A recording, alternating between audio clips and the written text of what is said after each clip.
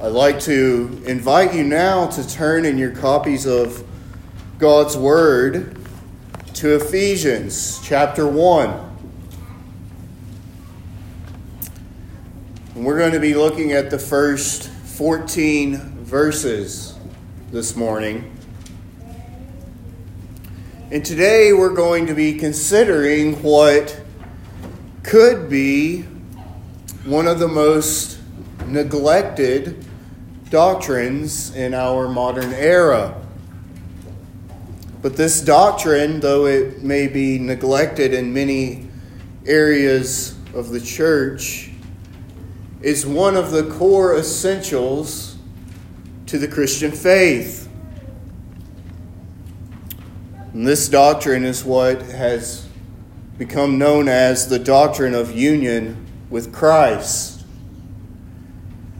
So as we read this passage, I'd like for you to take careful note of the "in Him" statements. That this passage is all about being in Christ. And this will provide the foundation upon which this doctrine is built. So hear now the inspired, inerrant, and infallible word of the living and true God from Ephesians chapter 1.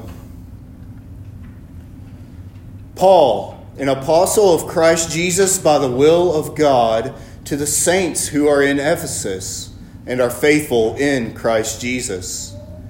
Grace to you and peace from God our Father and the Lord Jesus Christ. Blessed be the God and Father of our Lord Jesus Christ, who has blessed us in Christ with every spiritual blessing in the heavenly places, even as He chose us in Him before the foundation of the world, that we should be holy and blameless before Him. In love He predestined us for adoption as sons through Jesus Christ, according to the purpose of His will, to the praise of His glorious grace, and with which He has blessed us in the Beloved. In Him we have redemption through His blood, the forgiveness of our trespasses, according to the riches of His grace, which He lavished upon us in all wisdom and insight, making known to us the mystery of His will, according to His purpose, which He set forth in Christ, as a plan for the fullness of time, to unite all things in Him, things in heaven and things on earth. In Him we have obtained an inheritance, having been predestined according to the purpose of Him who works all things according to the counsel of His will, so that we who are the first to hope in Christ might be to the praise of His glory. In Him you also, when you heard the word of truth, the gospel of your salvation, and believed in Him, were sealed with the promised Holy Spirit, who is the guarantee of our inheritance until we acquire possession of it, to the praise of His glory. Thus far the reading of God's Word. Let us ask His blessing upon it.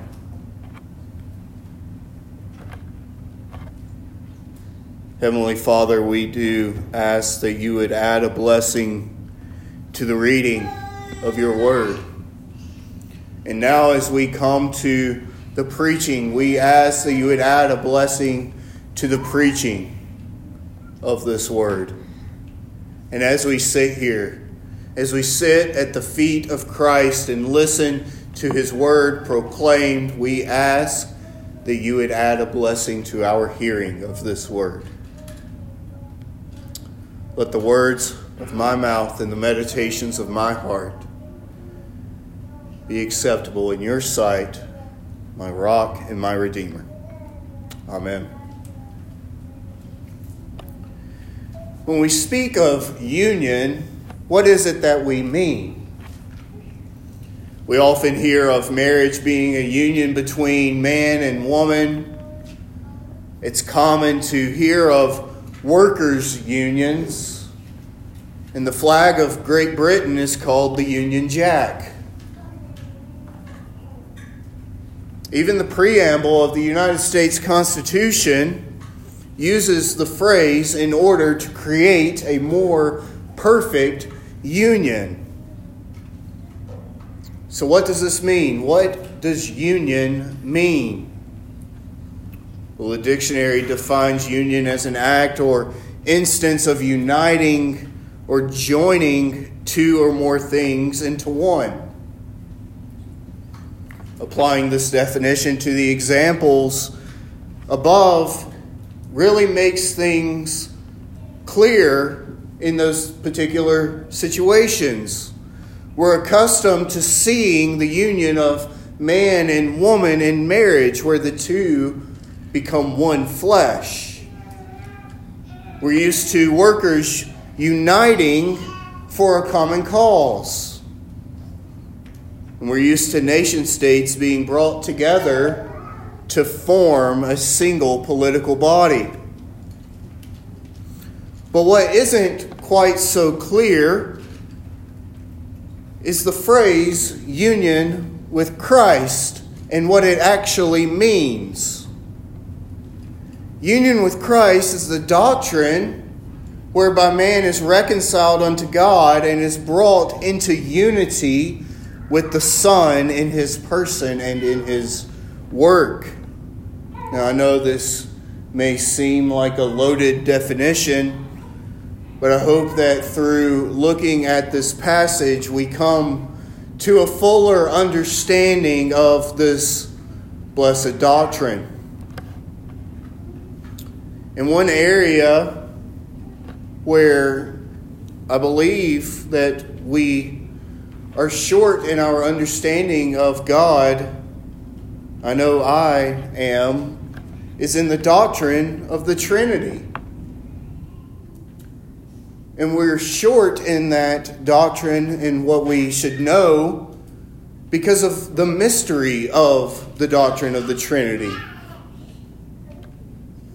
and the roles that the three persons of the Godhead play in the plan of salvation. But Paul, in this passage here, gives us an understanding of how the Godhead operates in our salvation. A simple reading of Ephesians 1 provides us with a fuller understanding of the triune structure of redemption. This passage introduces believers to the glorious doctrine of union with Christ in such a way as to show the Trinitarian nature of that union. And this is the first point that I would like for us to consider: the role of the Godhead in our union with Christ. Verses 4 and 5 show us the Father's role in this act. Even as He chose us in Him before the foundation of the world, that we should be holy and blameless before Him. In love, He predestined us for adoption to Himself as sons through Jesus Christ, according to the purpose of His will. These verses show us that the Father's electing and predestinating of His people in eternity past is the foundational root without which union with Christ is not possible. Verse 7 goes on to show us the Son's role in accomplishing our union through His sacrifice for His people. In Him we have redemption through His blood, the forgiveness of our trespasses according to the riches of His grace. The atoning sacrifice of Christ is the basis of our union with Him. It's by His shed blood that we are united to His body. In verse 13 provides the Spirit's act in applying the Father and the Son's work to the believer. And it's the Spirit's applying this work to the believer that fully unites him to the person and work of Christ. In him you also, when you heard the word of truth, the gospel of your salvation, and believed in him, were sealed with the promised Holy Spirit. The Holy Spirit is the seal that truly and finally bonds the believer to union with the Son. And it's all according to the predestinating foreknowledge of the Father. The Trinity, the Father, the Son, the Spirit, they work together in this act of uniting us to Christ. And it's the Spirit who is the seal of this union. And this seal is alluding to the signet of a king, of a sovereign, which when the king places that seal upon an item or upon a document, it told people to receive that document or that item as not only authentic, but as backed by the king's authority and power. And so this means that the seal of the Spirit is the guarantee of our union with Christ, and it's backed by the power and the authority of the ultimate King and Sovereign, our Lord, over all creation. And because redemption is ultimately bound within the overarching nature of union with Christ, all three persons of the Godhead in their covenantal relationship with one another have bearing upon the believer being united with Christ. It's out of the union of the three persons of the Godhead that assurance of believers' union with Christ comes. Because it's not our doing that unites us to Christ, it's God's. And it's surely as God cannot fail, so too our union with Christ cannot fail. So after recognizing the role of the Godhead in the act of uniting us to Christ, I would like for us now to look at this union in a little more narrow focus, focusing on Christ's redeeming work, uniting us to the church, to his body. And this is seen in verses 7 through 10. In him we have redemption through his blood, the forgiveness of our trespasses, according to the riches of his grace, which he lavished upon us in all wisdom and insight, making known to us the mystery of his will according to his purpose, which he set forth in Christ as a plan for the fullness of time, to unite all things in him, things in heaven and things on earth.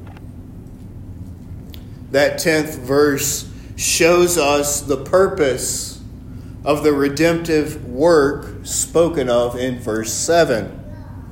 That all things are united together in him. It's to be understood that through the redemption accomplished by Christ on the cross, God's elect are grafted into Christ himself. And Paul makes this even more clear in Romans 11 and verses 17 and 18 when he uses the imagery of grafting in plants. But if some of the branches were broken off, and you, although a wild olive shoot, were grafted in among the others, and now share in the nourishing root of the olive tree, do not be arrogant toward the branches. If you are, remember it is not you who support the root, but the root that supports you.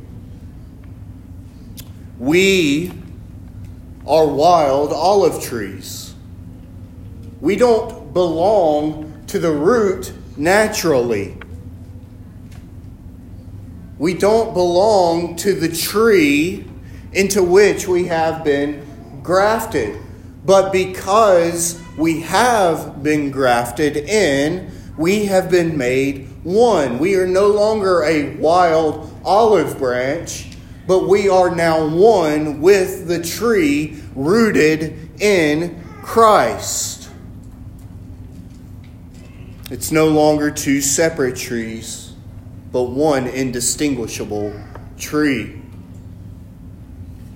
Christ's work has so perfectly brought us into union with Him that we can now say that I am crucified with Christ. And I no longer live, but Christ lives in me. The life I live now in this body, I live by faith in the Son of God, who loved me and gave Himself for me. You've been united with Christ into His body. Well, what does this have to do with being united to the church? Well, so often in Scripture we see that the church is being referred to as the body of Christ. If we are united to Him in His body, are we not also inseparably united with the church? It's only because of this doctrine of union with Christ that we can rightly confess with believers throughout the centuries that we believe in one holy, Catholic, apostolic church. If the invisible church is made up of believers and believers are truly united with Christ, it necessarily follows that there can only ever be one holy, Catholic, apostolic church. For Christ is God and cannot be divided into parts. We are united together as one body in Christ as the church. I pray that we will see that our view of the church can only rightly be understood in light of the doctrine of union with Christ.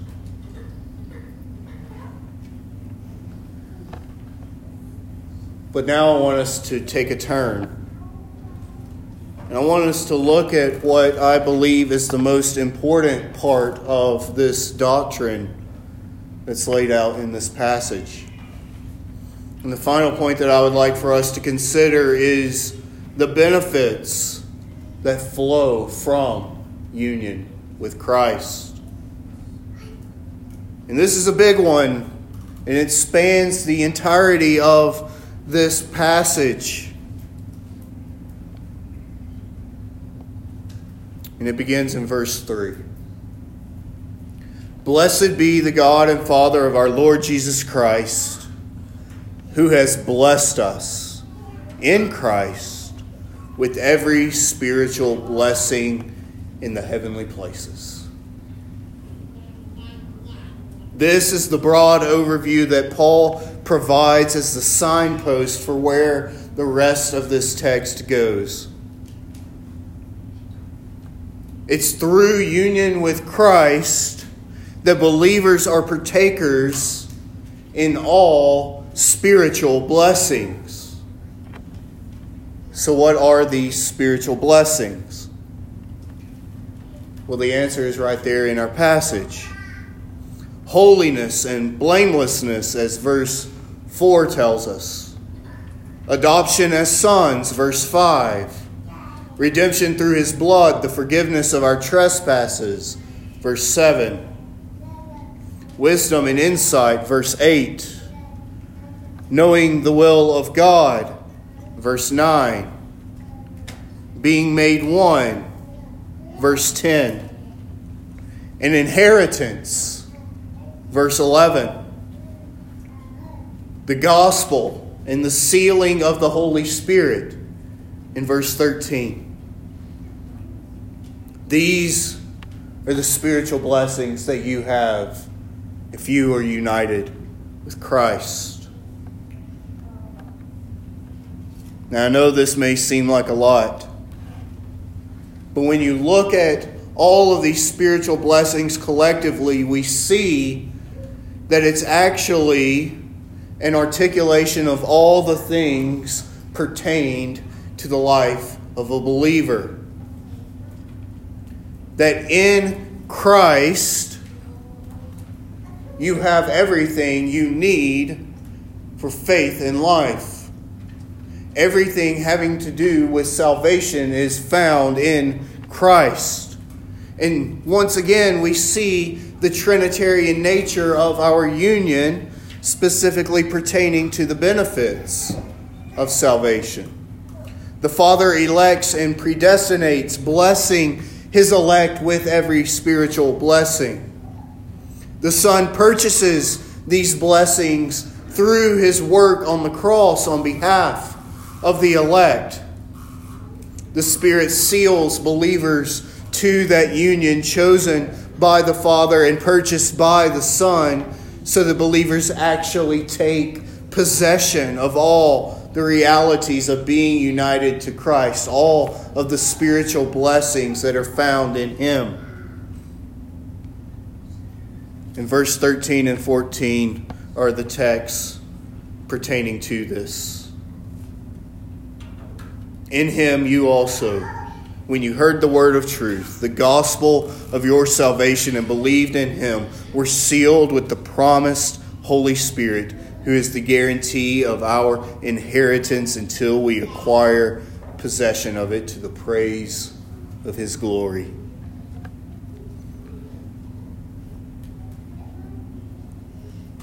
The entire Godhead, Father, Son, Holy Spirit, works in bringing you these spiritual blessings that are only found in your union with Christ.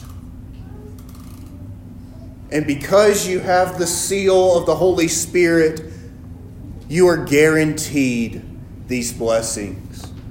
Everything that is listed in this passage is yours because you are in Christ. So what does this all mean for us today?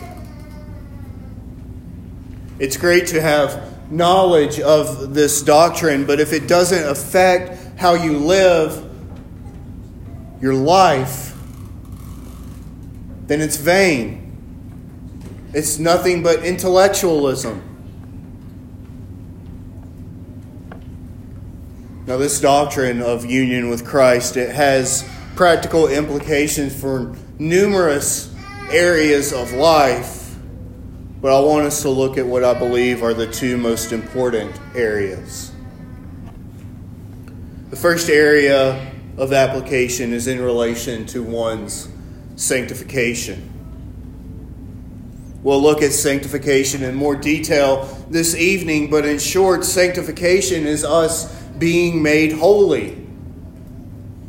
This is the area where I and many people that I know experience doubt about salvation.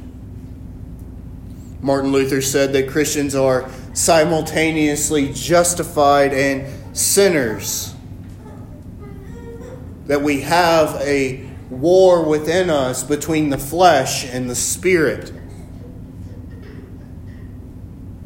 And we all experience this in our daily lives. We all have sins that seem to continue to rear their ugly heads at times. And sometimes these sins can be minor things that are easily fought off. But other times these can be besetting sins that are extremely difficult to conquer. But Romans 8:13 tells us to put to death the deeds of the body. We're called to put to death our flesh in order to live in newness of life with Christ. Yet this can often seem like a daunting task.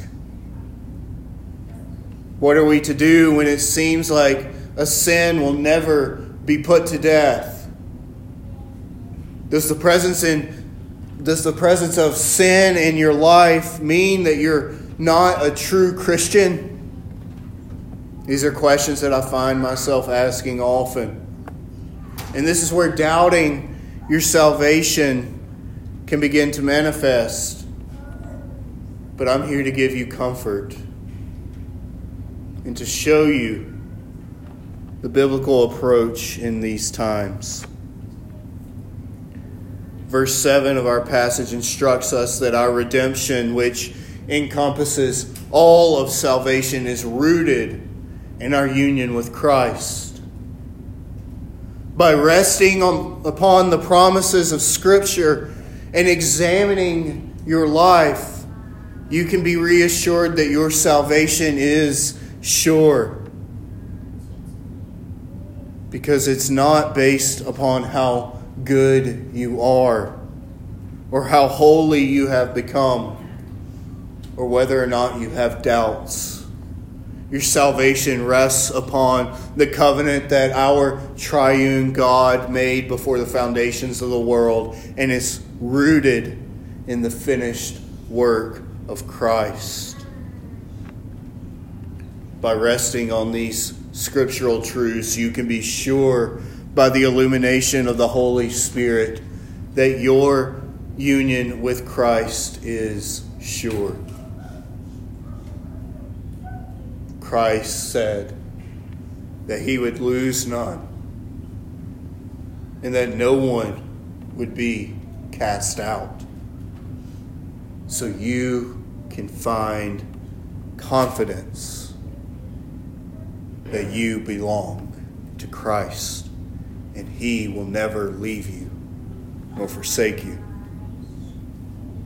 Now, that's not to say that we can live life without putting to death the flesh. There is a holiness without which no one will see the Lord. We ought to work out our faith in fear and trembling. If we love Christ, we will keep his commandments. If there's no desire to be holy or to work out your faith or to keep his commandments, then I plead with you today to repent and believe in him. Confess your sins in humble reliance upon Christ, who is faithful and just to forgive us of our sins and to cleanse us from all unrighteousness. Christ came to die for sinners. Trust in him today, and you will be saved. The other area in which I believe this doctrine most greatly affects our lives pertains to how we relate to one another. I love the Reformed faith. I love our doctrine. I love the Reformed Presbyterian Church and its doctrines. But none of this is what we ought to be known for. I'll be the first to admit that there are those who are in the Reformed faith who have tasted the sweet nectar of God's marvelous grace. The ones who ought to be humble because of the doctrines that we profess. But we can sometimes be some of the most prideful and arrogant people to claim the name of Christ. It hurts my heart. It hurts my heart to see this, most of all because I see it in myself. We think we have things right. We think we know better than others, and so we lord that over other people. I'm guilty of this myself. How can we believe a doctrine that teaches our salvation is not of anything within us and that all that is in us is corrupted prior to regeneration? and that God's election was not because there was anything special about us, and then turn around and make ourselves into some higher class Christians because we believe these things. That's the epitome of hypocrisy.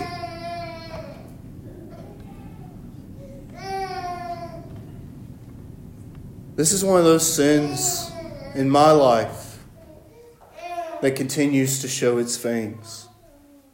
I don't say this out of a false humility or a desire to be lauded, but out of a heart of honesty and confession.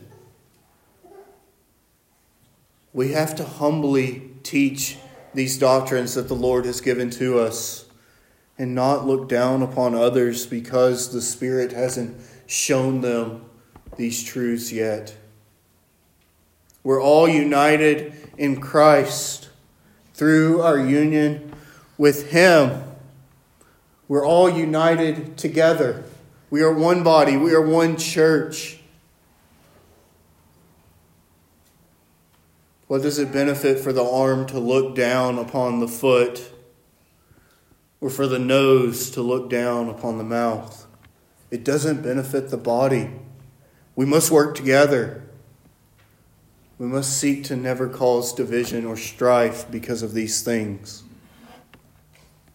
We must not be known as a people divided or as a people of pride.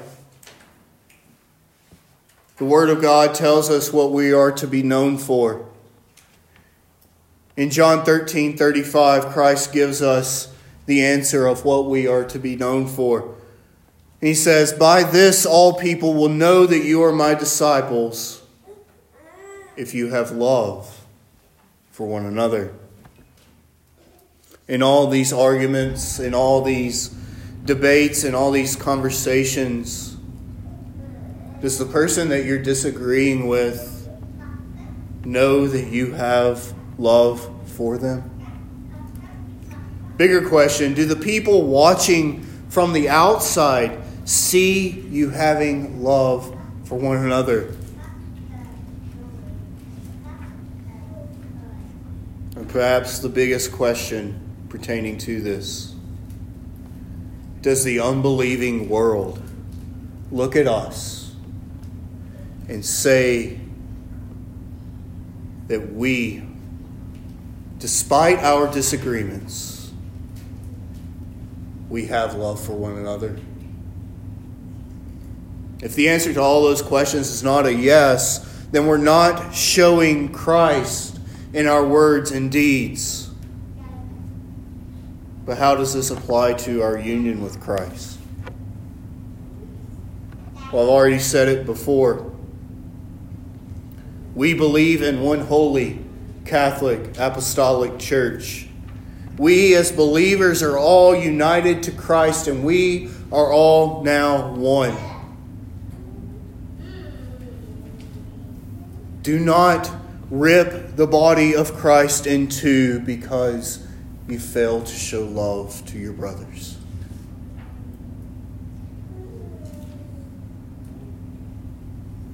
This isn't to say that we shouldn't have different denominations and we can't have disagreements. We absolutely should separate ourselves over certain matters.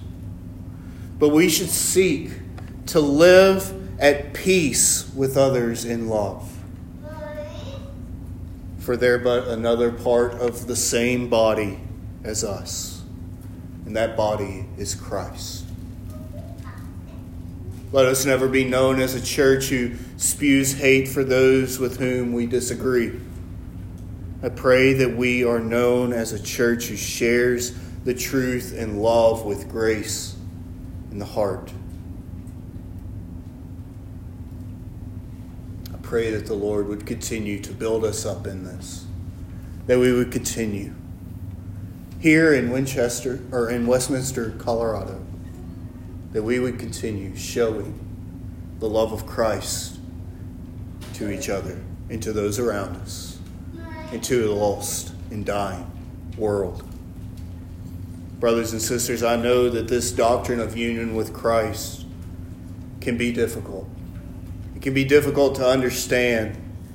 And I know that I didn't even begin to do it justice in my exposition of this text, but simply scratched the surface. I pray that this begins to stir within our hearts a new desire to marvel at the beauty of what it means to be united with Christ. I pray that we see that this is one of the most vital doctrines of the Christian faith. We cannot afford to forget it. Let this doctrine change the way that we view all of our faith and how we interact with one another and how we live as one body, the church united in Christ, because this is the root doctrine upon which all others stand. Let us seek to live in unity with one another as the body of Christ. Let us pray. Heavenly Father, we come to you and we do thank you that the Godhead has united us with Christ. Father, we ask that you would apply these truths to our hearts, that we would seek to be a people of love, that we would love one another, that we would love our community, that we would love the lost world around us, loving our enemies. Father, let us never forget that we are one, united in Christ. And it's in His name that we pray. Amen.